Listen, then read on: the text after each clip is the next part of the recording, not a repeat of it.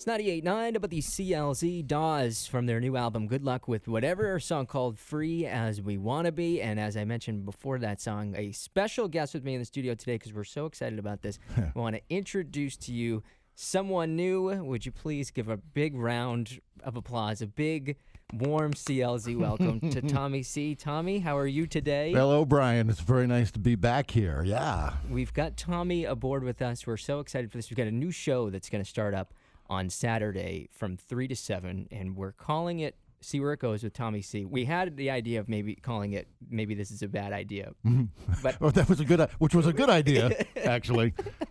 But, yeah, we'll see where it goes was a phrase that kept coming up when we were talking about doing something. And I said, well, let's just call the show that, because that's the whole premise, is to take an idea or a theme or whatever and roll with it, see where it goes. What song leads to another? How do you get there? So we do want to get to know you a little bit better. And Okay. so I'm going to ask you, it's the normal round of questions, but I Okay. think you're going to have some good answers on this. First concert. The Jimi Hendrix Experience, summer of 1968. Good God. Yeah. And I was 68. I think I was 10.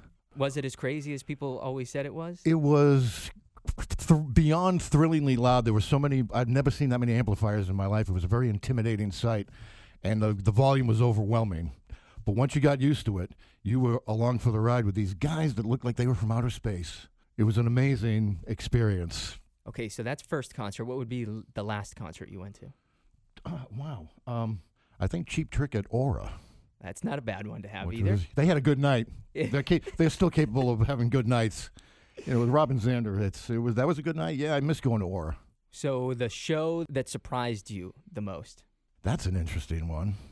A couple coming to mind. I'll go with unexpectedly seeing Tom Petty and the Heartbreakers at the Paradise Club in Boston. We went to go see Mink DeVille was the headliner. We had no idea who the opening act was.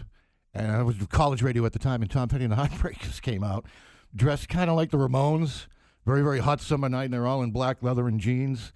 And for whatever reason, Tom Petty was really, really, really angry that night. And I had never seen a headlining rock star. You know, when you go to shows, people are always happy. Hi, how you doing? Waving at the audience and smiling and all that kind of thing. Tom Petty was the exact opposite. He was angry.